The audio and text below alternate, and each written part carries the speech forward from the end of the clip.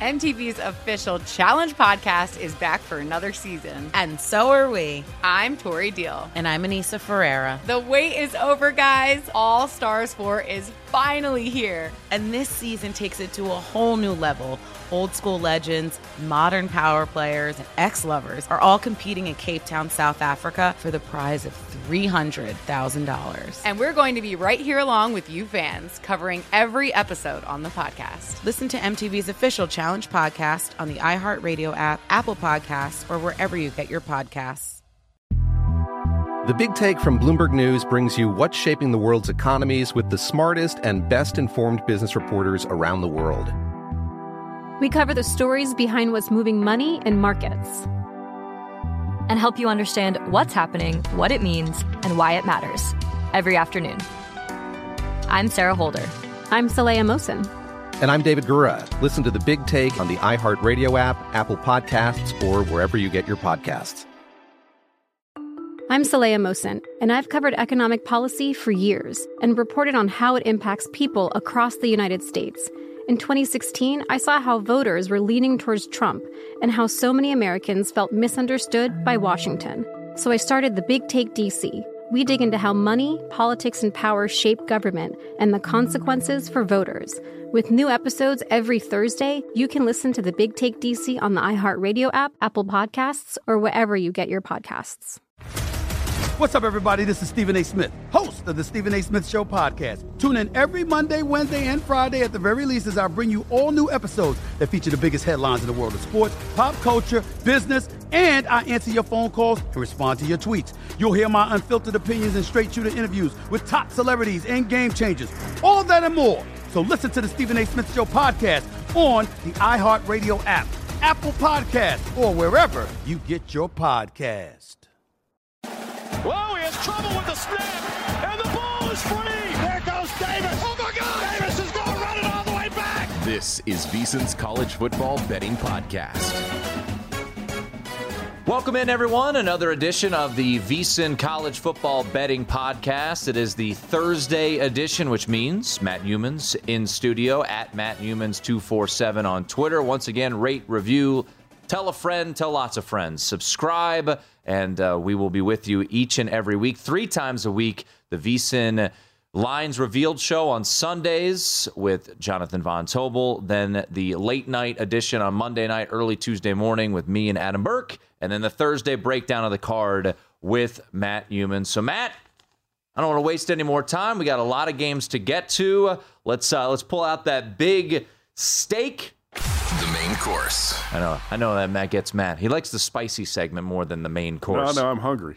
And I just ate like an hour and a half ago. You start talking about food during this podcast, now I can think about food. I know. I need some food, too. We need to figure out, well, let's eat what's in front of us in a game that you have a play on, and I think probably shouldn't be the site of College Game Day because I think it would be cool to go to a place like Kansas. But regardless, they're at Old Rocky Top for College Game Day this week, and pretty big number. I believe, Matt, this is the biggest favorite Tennessee has ever been in this rivalry. 10.5 is widely available for the Vols. 62.5 is the spread. A 3:30 Eastern kick on CBS. Florida at Tennessee. Florida, after their impressive Week 1 performance, Matt, lost to Kentucky and held on for dear life against South Florida. So, how do you look at this one with the Gators and Vols?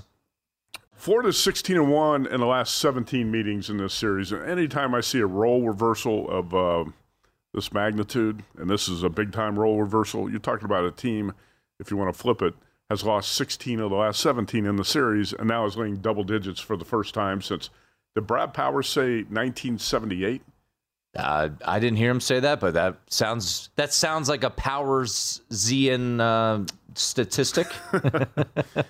So 11 of those wins by Florida in the last 17 by double digits. Now, obviously, there are reasons to be concerned. I talked about this last week. Anytime you bet an underdog, you're going to have a list of concerns. Sure. Anthony Richardson and the passing game for the Gators is a big concern. It's crazy if you think about how Florida opened the season with the win over Utah at the Swamp, and there were people talking, Anthony Richardson for Heisman. Mel Kiper Jr. has Anthony Richardson ranked as his number 4 quarterback for the NFL draft. Wow. I have some news for you. He has yet to throw a touchdown pass this season. He has 0 TD passes, 3 tackles, and 4 interceptions. Not the stat line you want to see from your quarterback. No. And he was held to 4 yards rushing the week before last against Texas.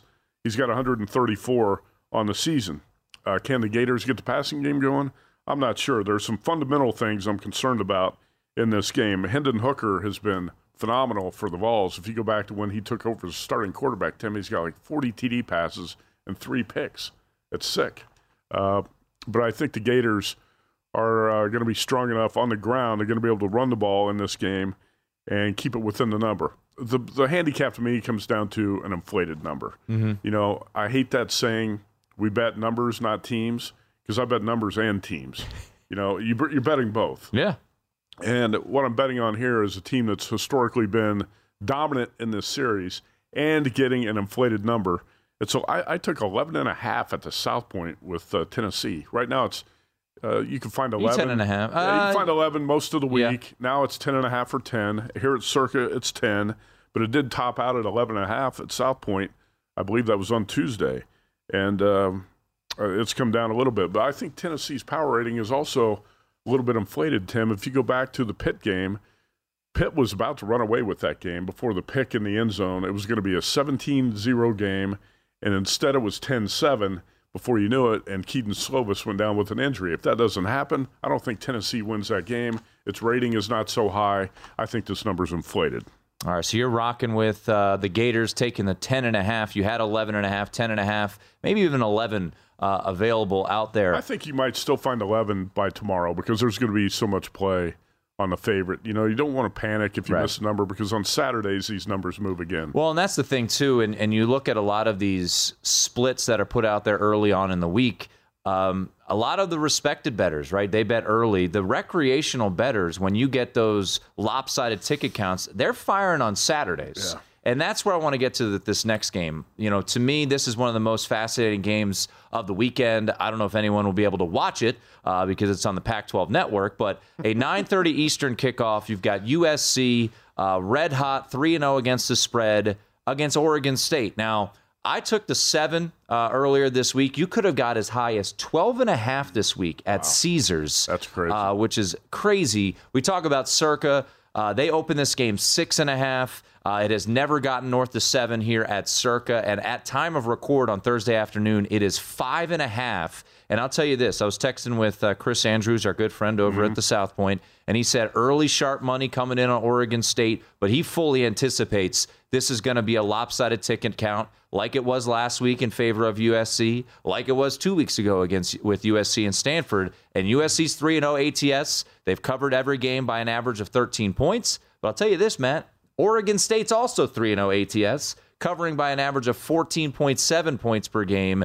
Look, this offense is absolutely phenomenal for USC, averaging over 50 points per game. Caleb Williams, 74% of his completion percentage. Jordan Addison's got 5 touchdown receptions. Travis Dye is picking up, where he left off at Oregon, averaging almost 8 yards per carry. But the defense has a lot of questions. We brought this up last week. I didn't get to the window on Fresno State. I know you didn't either, which was a good thing because Jake Haener got hurt.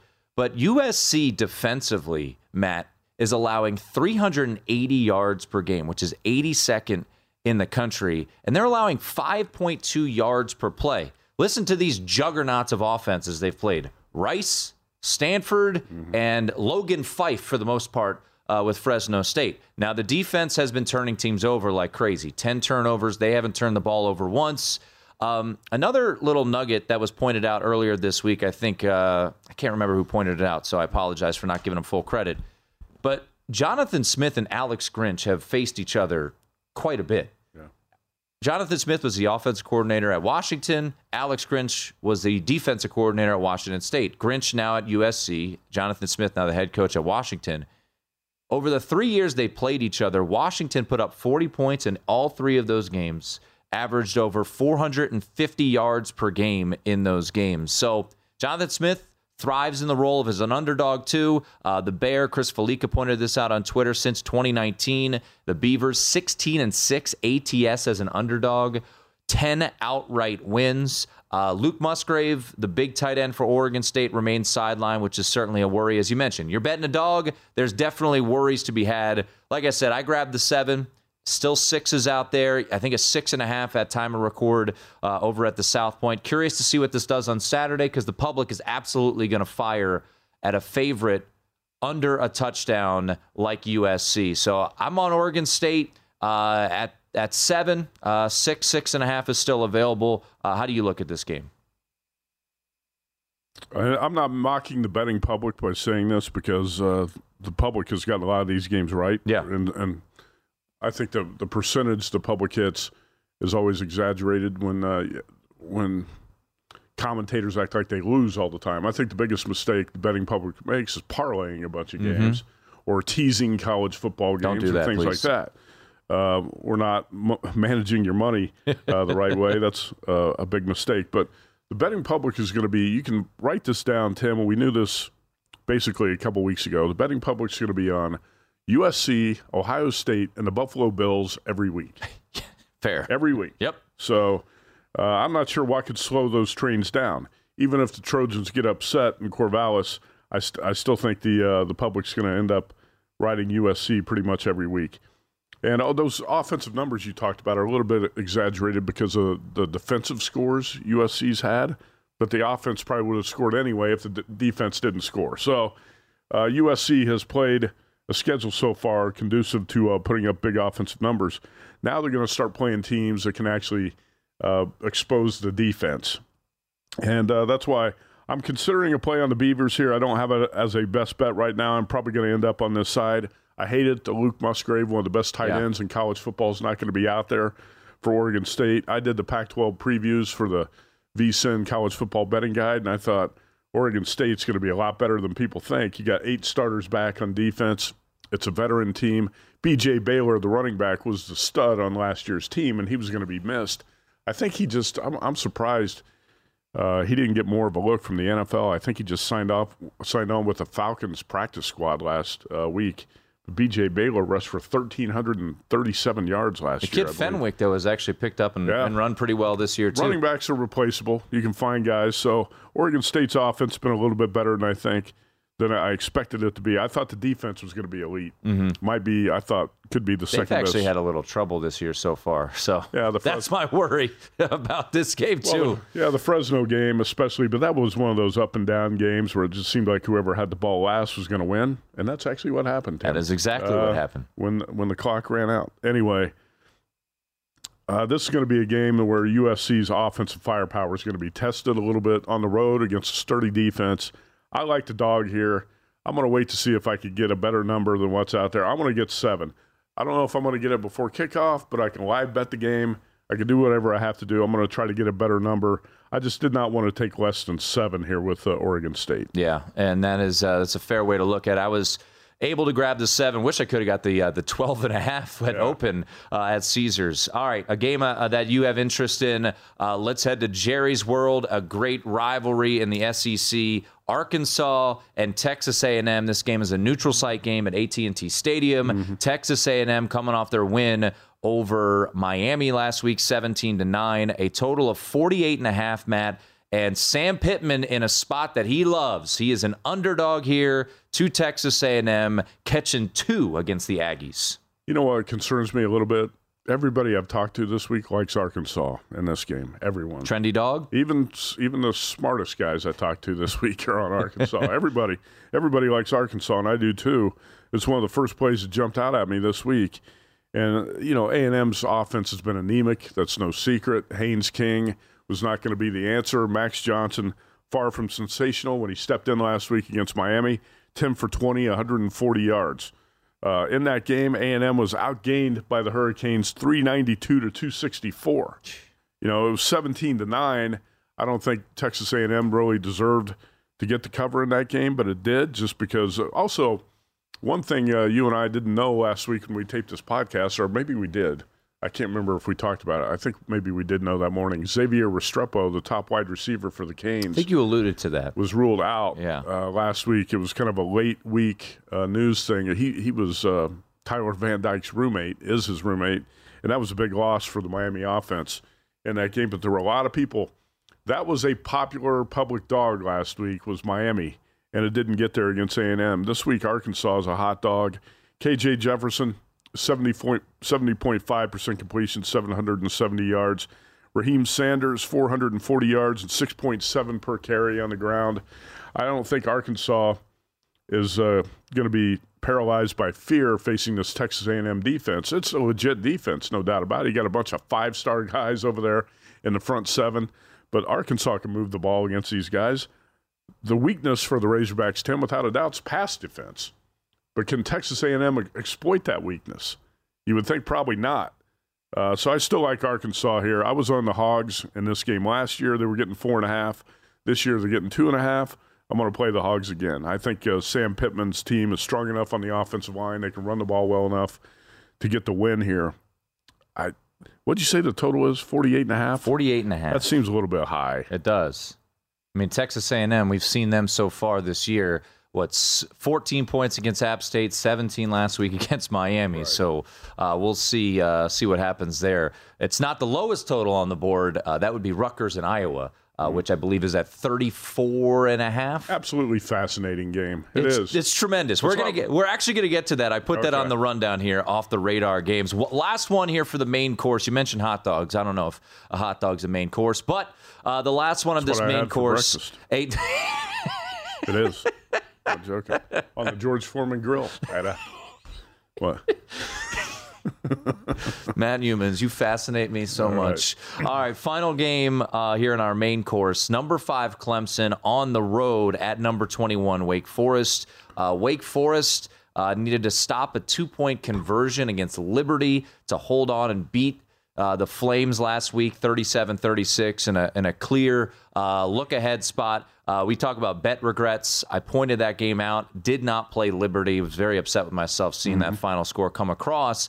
So now you got Clemson and Wake Forest. You and I are similar to an extent where we don't love playing favorites. Favorites are, usually you see a cheap favorite. You think it's an easy victory. This is that spot. But I really have a hard time, Matt, envisioning how Wake Forest keeps this game close with the strength of this Clemson team being the defensive line.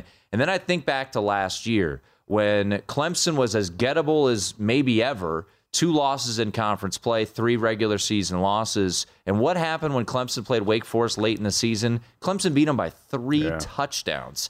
This was pointed out on Twitter. Dave Clawson took over at Wake Forest in 2014. In the first quarter against Clemson since 2014, the Deacs have been outscored 100-10. And that lone touchdown came in 2014. Sounds like we should bet Clemson first quarter. It feels like it would be. First quarter, first half. Clemson, the worries are offensively, obviously, with DJ there. I think the defensive line can take Wake Forest to task. I did lay 7 with Clemson. I don't love that this game has not moved off that number. It got to 7.5 at circa midweek, bought back right down. So I don't know if it'll be official best bet here on the podcast, but it's Clemson or pass. I personally have played Clemson at the 7, even though you'd think Wake Forest, home dog, would be right up our alley. Yeah. Let's be real. This is going to be 50% at least Clemson fans in Winston-Salem on Saturday.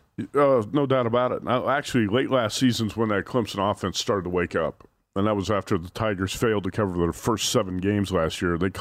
Wake caught Clemson at a bad time when the Tigers finally started to move the ball and score points. I only like 3 or 4 favorites on the card this week. I'd say 4. I like 4 favorites on the card, and Clemson is 1.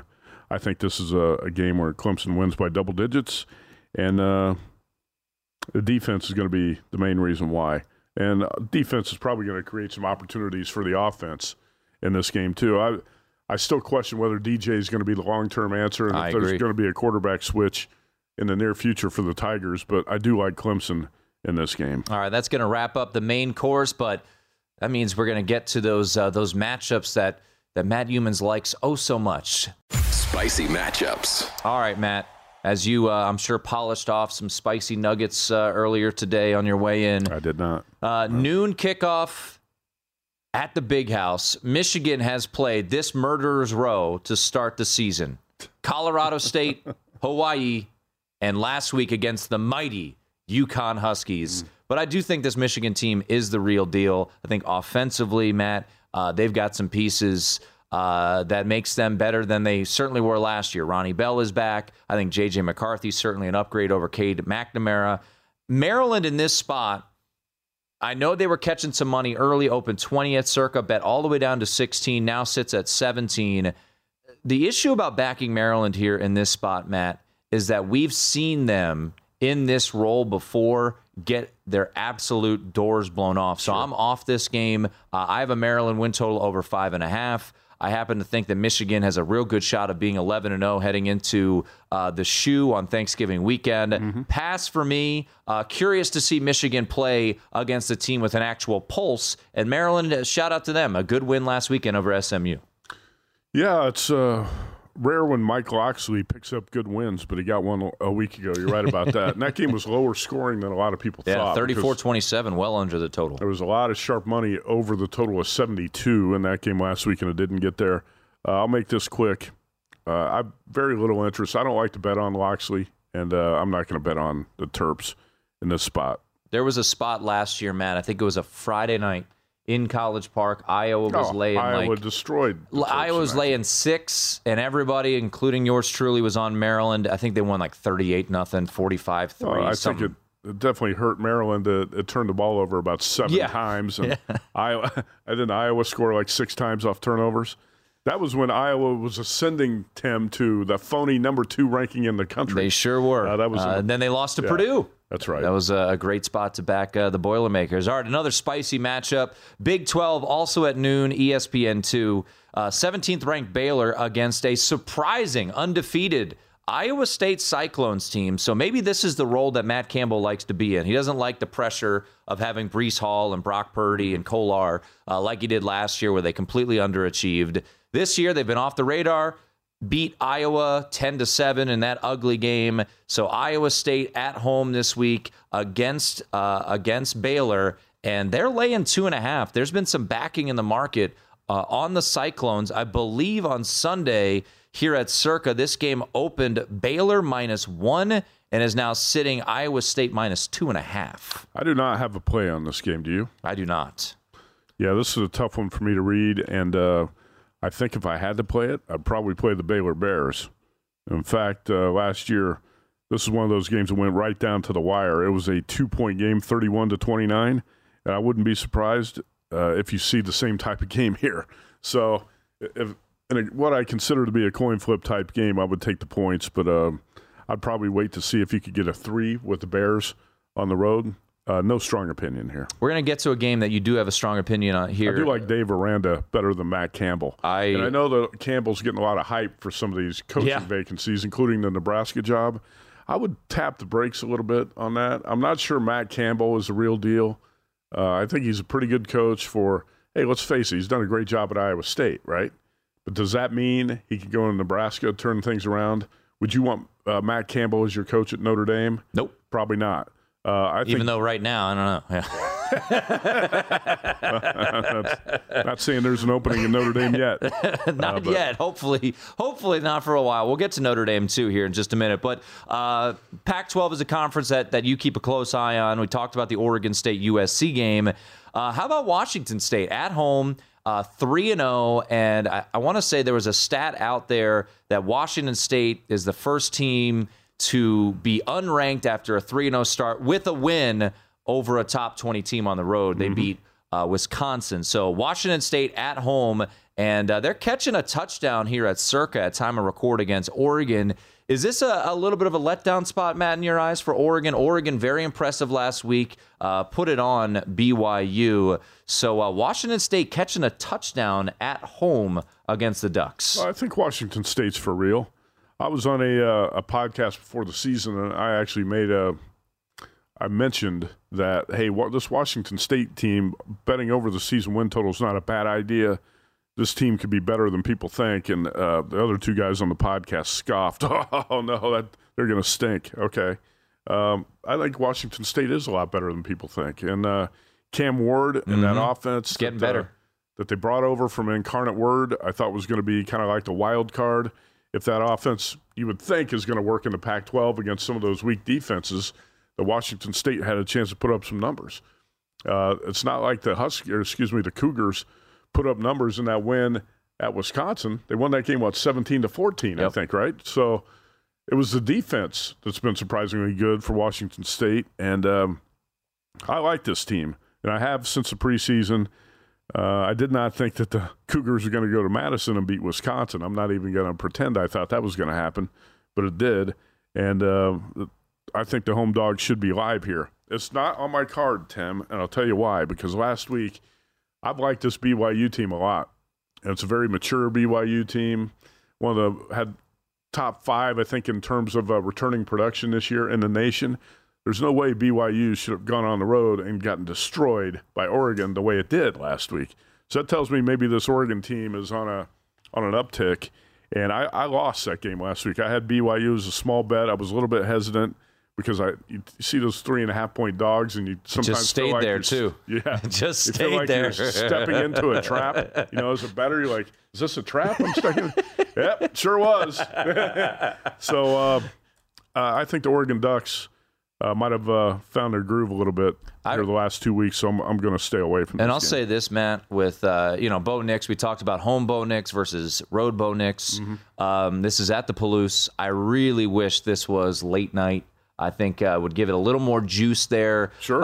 In Pullman. I'm with you. I always prefer the home dog to be playing a night game. Yeah, get that crowd a little extra lubricated. This is going to be a 1 o'clock local kick up there. Cam Ward, by the way, I know Colorado State is, as some would say, a tomato can. They're not very good. But Cam Ward, 4 touchdowns last week, did get sacked 4 times. So, we'll see if that Oregon defense continues to get after the quarterback with Dan Lanning there in his first year after coming over from Georgia as their DC. So that number sitting at 7, a 4 o'clock Eastern kick, 1 o'clock local, that game on Fox. A game that you do have a play on, and you mentioned the public is always going to side with USC, the Buffalo Bills, and the Ohio State Buckeyes, and Ohio State threw up a 77 spot last week against the mighty Toledo Rockets. I found this interesting.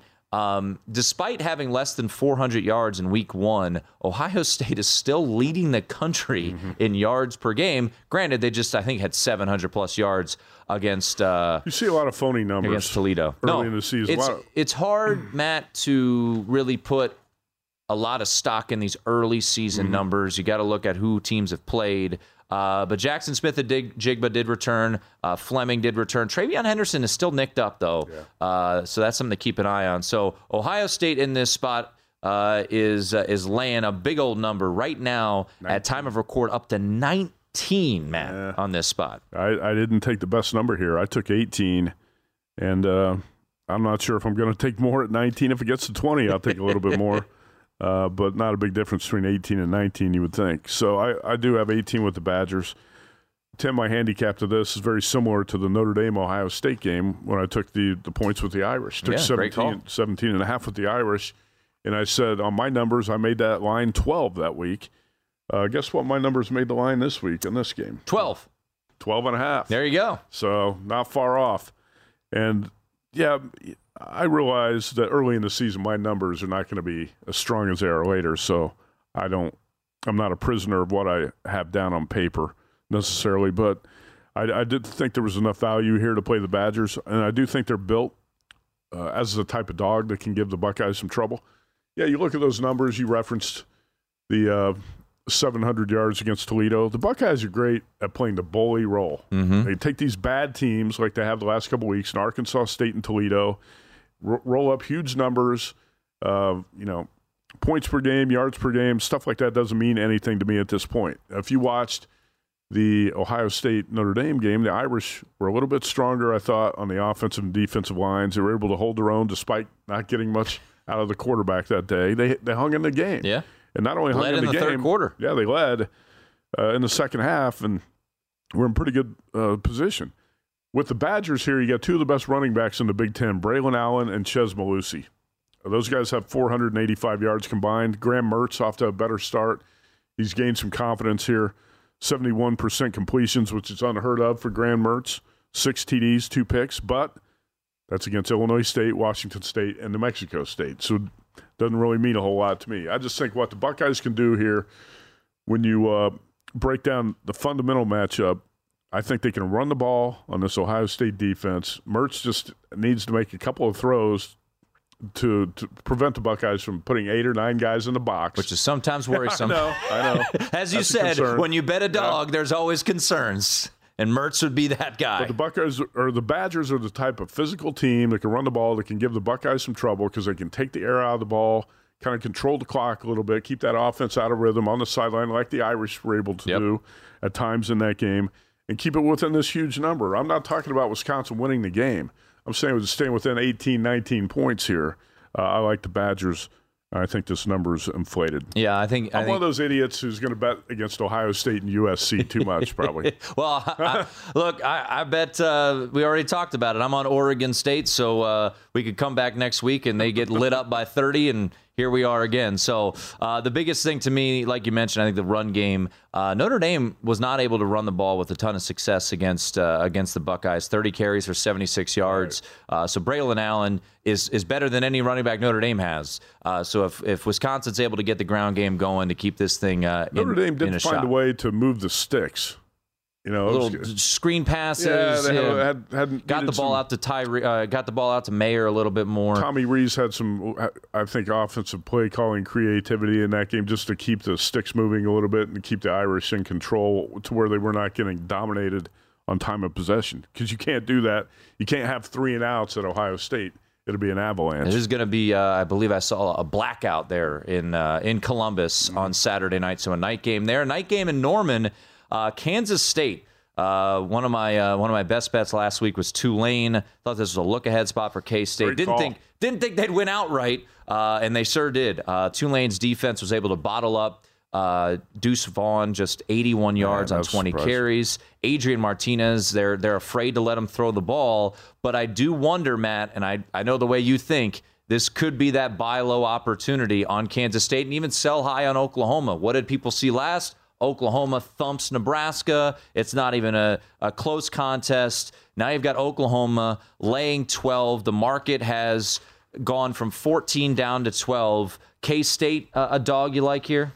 I do like K-State, and I have not played this one yet. I think you're going to be able to grab 13 again by tomorrow. When it was sitting at 12.5, I finally decided last night that I liked this game.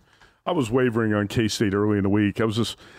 The more you look at Adrian Martinez, you wonder if he can get it done. And I thought with Chris Kleiman in a new atmosphere, a change of scenery, new offense, that he was going to be better. He has really not been better. And that loss to Tulane last week was very disappointing. When you've got Deuce Vaughn in the backfield, it should open things up. You should be able to throw the ball. I thought the Oklahoma offense for the first time this season exploded last week. Is that more of an indictment of the Nebraska defense? I mean, that's a home Probably. dog. Nebraska was up 7-0 in that game. The Dylan Gabriel touchdown run. I mean, it was just like, excuse me. Oh, I'm just going to walk into the end zone. I mean, sick. It was a great run, but it was embarrassing tackling by Nebraska. Way too easy. And previous to that, the Oklahoma offense had not looked that good the previous week against Kent State. And I put recent series history as a priority when I handicapped this game because Chris Kleiman in 3 attempts against Oklahoma is 2-1. He's been a dog all 3 times, and the loss was last year, Tim, as a 12.5-point home dog. He lost by 6. He actually beat Oklahoma 38-35 on the road as a 27-point dog in 2020, and he beat Oklahoma as a 23-point dog at home 48-41 in 2019. That's pretty impressive. And I think a lot of times the K-State side is more dangerous as a dog anyway. And Oklahoma off the big win over Nebraska, where I think this number got a little bit inflated. I'm going to tell you, I made the number in this game. Actually, I made the number 11. So it's not that inflated. But I'll grab. Public's going to come in on Oklahoma. Yeah, I'll grab 13 tomorrow when I can get it with K-State. All right, that's another night game, a late night game. You and I love these late night games. Head into Seattle. Washington, very impressive last week, covering the number. Almost a backdoor situation with Michigan State. For anyone who backed the Huskies, you were fortunate. I laid the 2 early in the week and was very impressed by Washington. But this is maybe an opportunity to sell a little high. Our good friend and colleague Wes Reynolds wrote it up, VSiN.com. He's taking the points with Stanford. I took a little crack at Stanford early on this week. I wouldn't say it was one of my favorite plays. I didn't write it up for the website, but took the 14, which is still available at multiple spots around town and across the country. Stanford at Washington here. Washington, I took Matt, they do not play USC, and they do not play Utah this year. Right. So I took a 12-1 bite on them this week at Caesars in town, that they would just be here in Vegas, and then you can, if you're in a 12-1, you could, hedge off certainly with the other side. Michael Penix has looked really, really good in Kalen DeBoer's offense. Kalen DeBoer just continues to excel wherever he goes, whether it be Eastern Michigan, Fresno, Indiana, back to Fresno now as the head coach of Washington. But is this too much on Washington to be laying 14 at some spots against Stanford? Give me the Stanford and the 14 points. I'm taking it here. In fact, I made a small bet early in the week on plus 13. So I'll bet more here on plus 14. In 2020, Stanford was a 12.5-point dog in Seattle and won that game 31-26. Now, this is a different story with Kalen DeBoer as head coach. Obviously, much better situation for Washington. He was a great hire. Michael Penix has got 1,079 passing yards, 10-1 TD to INT ratio so far. And this Huskies team is going to be better than I thought in the preseason, even though I did like the DeBoer hire. I wasn't sure if Penix was going to take off in the offense this quickly, but he has. I really like the Tanner McKee, E.J. Smith combo for Stanford. And don't forget, in that 41-28 loss to USC, Stanford coughed up 2 fumbles inside the 10-yard line. Yep. And also the Cardinal have had 2 weeks off to prep for this game, Tim, which I also like. That's another angle I like here. They had a bye last week, 2 weeks to prep for this Washington game. Huskies off a big win over Michigan State. I think the situation, the matchup, both set up pretty well for Stanford. 3:30 Eastern, Chapel Hill, North Carolina. UNC off a bye, 3-0. Get the mighty Notre Dame Fighting Irish fresh off of a thrilling 24-17 win over the mighty Cal Golden Bears. This line has been interesting to me. Open pick at circa, then quickly got bet Notre Dame -2. Then flipped to UNC -2, then back to pick. And as of right now, we sit UNC is a small favorite, which I think is probably right. Yeah. It's interesting. Danny Burke wrote it up for VSiN.com. I understand his side. He said, lay it with UNC here or take a short money line price. Danny also played Nebraska over its season win total. I had to bust him a little bit on that one. Look, he's a Nebraska fan. I'm not completely innocent. I may have taken a plus 350 flyer on them to win the Big Ten West in Nebraska. I don't know what to think of this game. I mentioned this earlier this week with Adam Burke. I wouldn't touch this game with a 30-foot pole. I just think it seems a little too easy to just assume that North Carolina, who was life and death with Georgia State. I mean, I watched that entire game. They were losing in the fourth quarter to Georgia State. Is just going to come out and roll the Irish. They do have electric offense. Josh Downs is back, which is huge. 142 yards last year against Notre Dame on the road at South Bend. Obviously, May has been a fantastic quarterback, but I thought I saw something in that second half, Matt, from Notre Dame. You finally saw push up front with the offensive line that had been disappointing for 2.5 games. You saw Tommy Rees maybe figure out something with Drew Pine, who has a ton of limitations. So I'm curious your thoughts. I'm not touching this game, but I think I'll just say this. I don't think it's as easy as some people think that UNC is just going to roll out of bed and smoke the Irish in Chapel Hill. There was a glimmer of hope in your eyes last week. There was, a little bit. Fourth quarter of that game. I'm disappointed in the Irish. A week ago, I thought they could play bully ball and run it right over Cal and control that game. And, Tim, they were lucky to win. Irish lucky to win that game by 7 last week against a Cal team that was struggling to beat UNLV and Berkeley the previous UNLV, week. Though. Huh? UNLV, pretty good. All right, let's not get carried away. Rebels are not going to go to South Bend to beat the Irish. And if they do, Marcus Freeman's going to be out of a job. Yes, that is a fair way to look at that. But this is a tough handicap for me. I made the line North Carolina 2.5, but I'm not crazy about it. I think this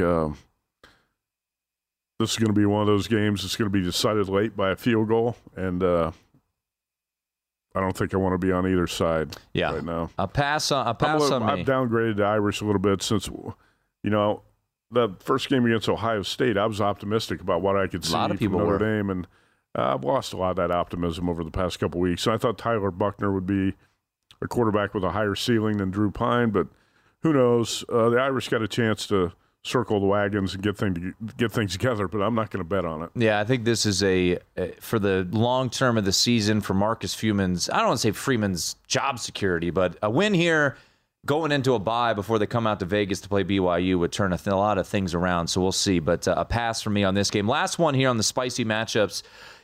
Texas Tech is hosting Texas.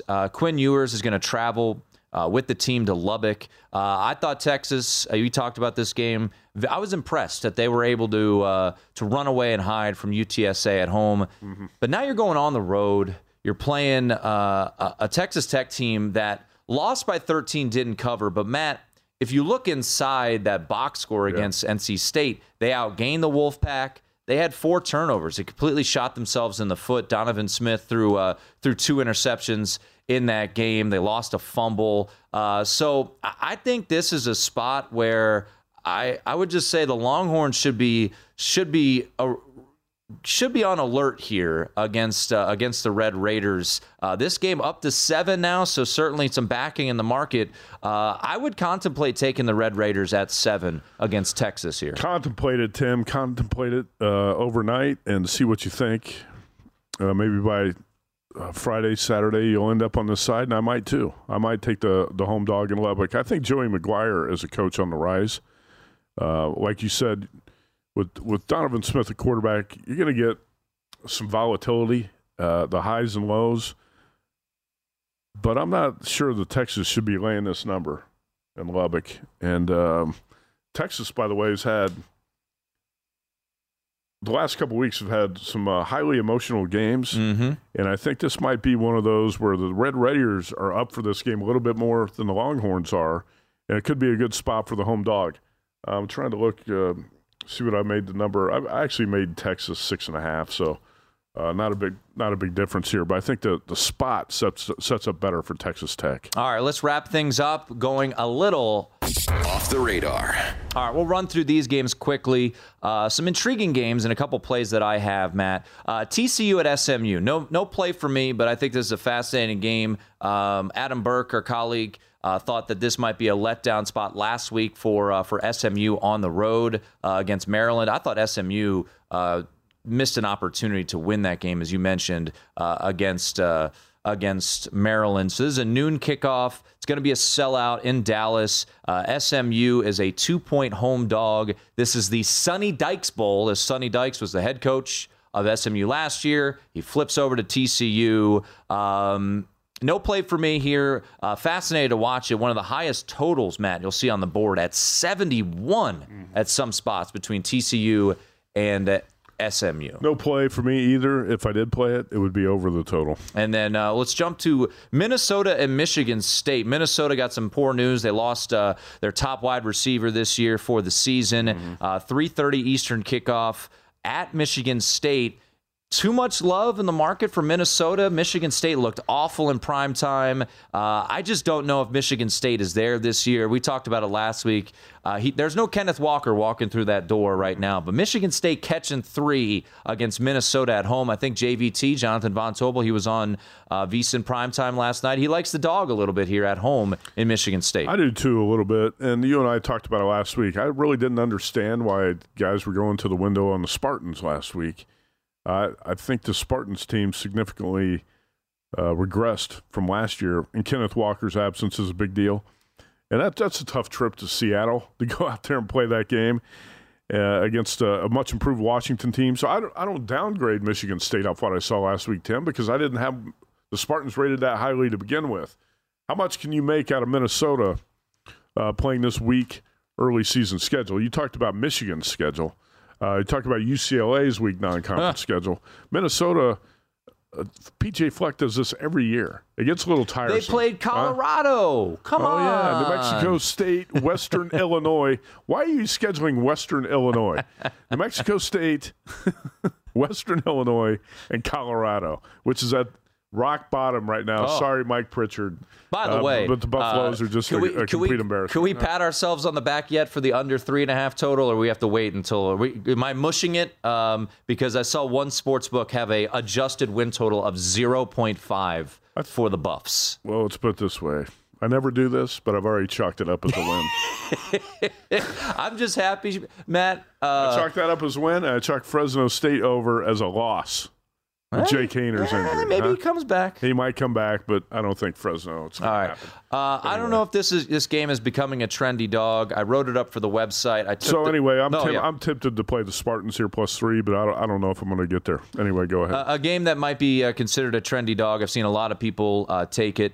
I just think situationally, what does Appalachian State have left in the tank, Matt? Man. My goodness, 63-61 marathon against North Carolina on Labor Day weekend. They lose. They go to Texas A&M. They bully a top 10 team in Texas A&M. They come back home. College game day is their reward. Mm-hmm. They win on a Hail Mary against Troy. They rush the field.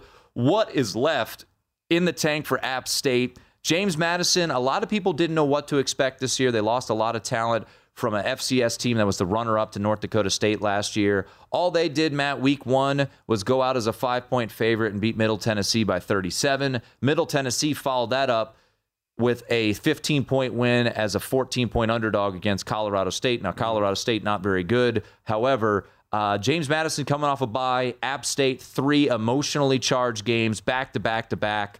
I took the 7.5 earlier this week. I wrote it up for the website. I took the 7 with James Madison. Maybe it's a trendy dog. Maybe they're not ready to face the elite of the elite in the Sun Belt, which App State is a top-tier Sun Belt program. But I think situationally, it's James Madison here, so I'll take the 7 with the Dukes here in this spot.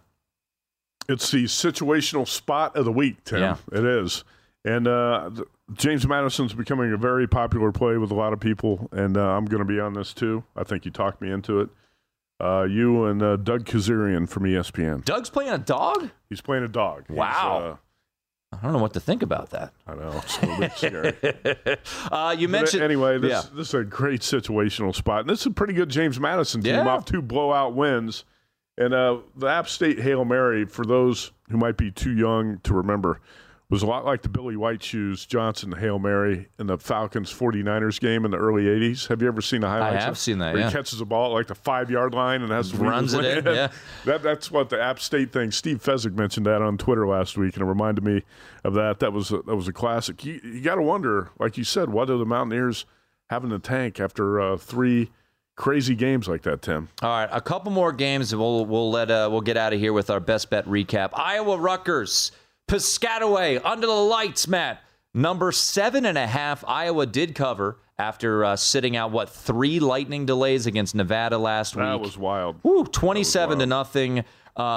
Iowa now laying north of a touchdown, 8 actually at Circa at time of record, but everything anyone can talk about is the total. There are some 34s out there, Matt, with this game, Iowa and Rutgers. I believe the lowest total, I want to say like 20-plus years is this game in college football. Iowa Rutgers. I got to tell you. How low will it go? It's the limbo. I don't know. When you see a total that low, I'm actually tempted to play this over. And that's because Iowa could get a couple defensive scores. Who knows? There's crazy things could happen here. It's always when something looks too obvious, you want to doubt it and look into it and investigate it a little bit further. And I wouldn't be surprised if this game goes over the total. You know what's crazy about that weather delay in Iowa City last week is every time the teams came back from the lightning delay, Iowa was trying to score and Nevada was not. Nevada didn't give a damn. They were just Get us out of here. Punt. Let's get out of here. Get the game over with. And the Hawkeyes kept trying to score. They knew what the spread was. They knew what it was. It was like Kirk Ferentz was trying to cover, I think. After 7 points against South Dakota State, he said, we got to score some points against Nevada. It was a little bit sickening if you had the dog in that game because Iowa was doing everything it could to cover and Nevada was doing nothing. I don't know. I'm not going to have a play here because it looks like a trap. You wonder, can Iowa even score 10 points? Seriously. And maybe a little bit of a look ahead. Michigan comes to Kinnick next week, but I don't. Yeah, what's the Michigan number going to be? I'd make it right now. Michigan 10. Oof. Huh? On the road, laying 10 against Iowa. Are you going to take the 10? No, hell no. No, God, no. No way. What you've seen from Iowa so far? No. I mean, it's got to be, I think it's double digits. It probably will be. I think it's probably double digits in Iowa City next week. But what you look at here is the Rutgers offense was so bad a week ago. It's anybody who watched Rutgers last week is not going to want to take the points with the Scarlet Knights here. It just something tells me this game's going to turn out differently than the handicap. The handicap looks too obvious, doesn't it? It does. Duke, Kansas, battle of unbeatens. How much stock you putting into Kansas right now? Jalen Daniels is the real deal. He's an impressive quarterback, and I know right now Nebraska fans are drooling, hoping that Lance Leipold is the next head coach of the Cornhuskers. They're laying 7, and Matt, this is the second sellout in the last 2 decades in Lawrence to watch a football game as the Blue Devils come to town. A battle of unbeatens, and the Jayhawks are laying 7. Would have been a great matchup in the Final Four. It really would have. I have no play on this game, by the way. Lance Leipold's going to get a big job, by the way. If you can win at Kansas, you can win anywhere. You can even win at Nebraska. And he has ties in Nebraska, so and meet those high expectations in Lincoln. I think he's got to be the front runner for that job. Would you? If I ask you right now, would you hire Urban Meyer or Lance Leipold for that job? Who would you take? I'd take Lance Leipold. Yeah, I think a lot of people would answer the same thing. So as far as the Jayhawks go here, now, Tim, it's going to be interesting to see how they handle this. They're going from the role of being underdogs and disrespected to all of a sudden being favorites and a lot of media hype and things like that. People saying game day should have been there this weekend. Yeah, it's a different role, that. New life. Yeah, it's a totally different role. So that's why I'm not laying the points this week. I want to see how Kansas handles this different role of being the favorite, and I'm going to stay away. All right, my last game, my last play, I'm taking the points with Southern Miss. I had Tulane last week. Now Tulane laying 13. Situational spot. This is a rivalry, but Tulane opens AAC play, Matt, next week on a Friday at Houston. Tulane feeling themselves, certainly after an impressive win against Kansas State. There's a familiarity. Southern Miss's head coach was the former OC at Tulane when these two teams last played, and I think Will Hall, the Southern Miss head coach, will have some things up his sleeves. A little surprised that Ty Keyes has lost the starting role, but they're rolling with a true freshman, but Ty Keyes is expected to play. They have a good running back in Frank Gore Jr. I think Southern Miss keeps this game close. I'll take the 13 with the Golden Eagles in a rivalry game. It's the battle for the bell, Matt.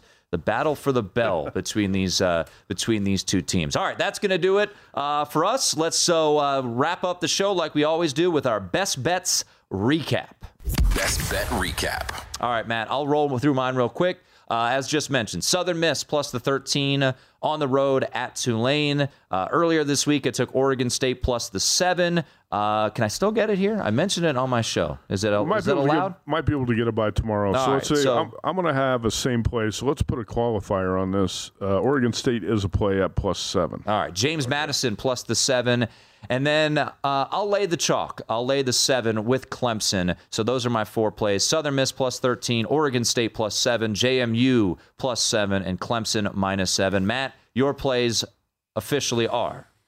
Florida plus 11, Arkansas plus 2.5, K-State at 13 or better. You got to get at least 13 in that one. Stanford at plus 14. And I did not get the best number here, so I'll play it at the number I bet it. Whiskey plus 18 against Ohio State. And also that Oregon State play is a conditional bet. If you can get 7, the Beavers are a play. And then Adam Burke is riding with Texas, laying the chalk, so a little bit different than us. He laid 6.5 earlier this week. Akron, Liberty under 57. Liberty will be without their backup quarterback who's taken over the starter role. He's laying the 3 with Marshall and then laying 12 with Memphis against North Texas. Marshall is playing Troy.